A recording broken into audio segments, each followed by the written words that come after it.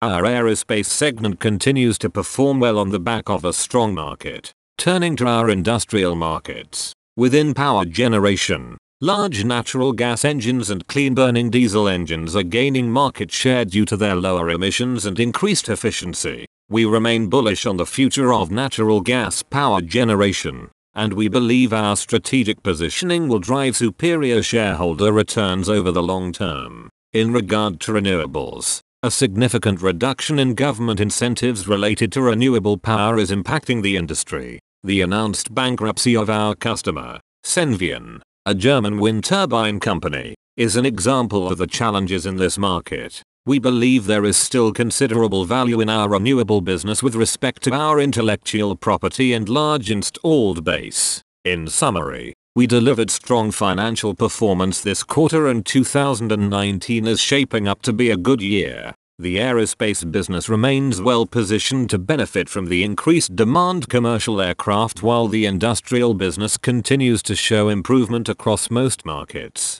We remain confident in our ability to strategically navigate through a challenging market environment and deliver value to our customers and shareholders. Aerospace segment net sales for the third quarter of fiscal 2019 were $499 million, compared to $405 million for the third quarter a year ago, a 23% increase. Industrial segment net sales for the third quarter of fiscal 2019 were $253 million, compared to $184 million in the prior year period. Looking at cash flows, net cash generated from operating activities for the first 9 months of 2019 was $219 million.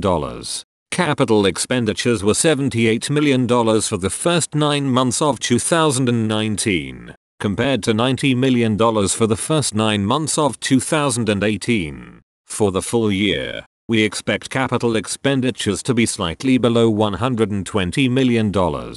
During the first 9 months of 2019, we returned $139 million to stockholders, which included $110 million in the form of repurchased shares with the balance in dividends. This puts us on track to deliver on our commitment of returning 50% of net earnings to stockholders for the fiscal year.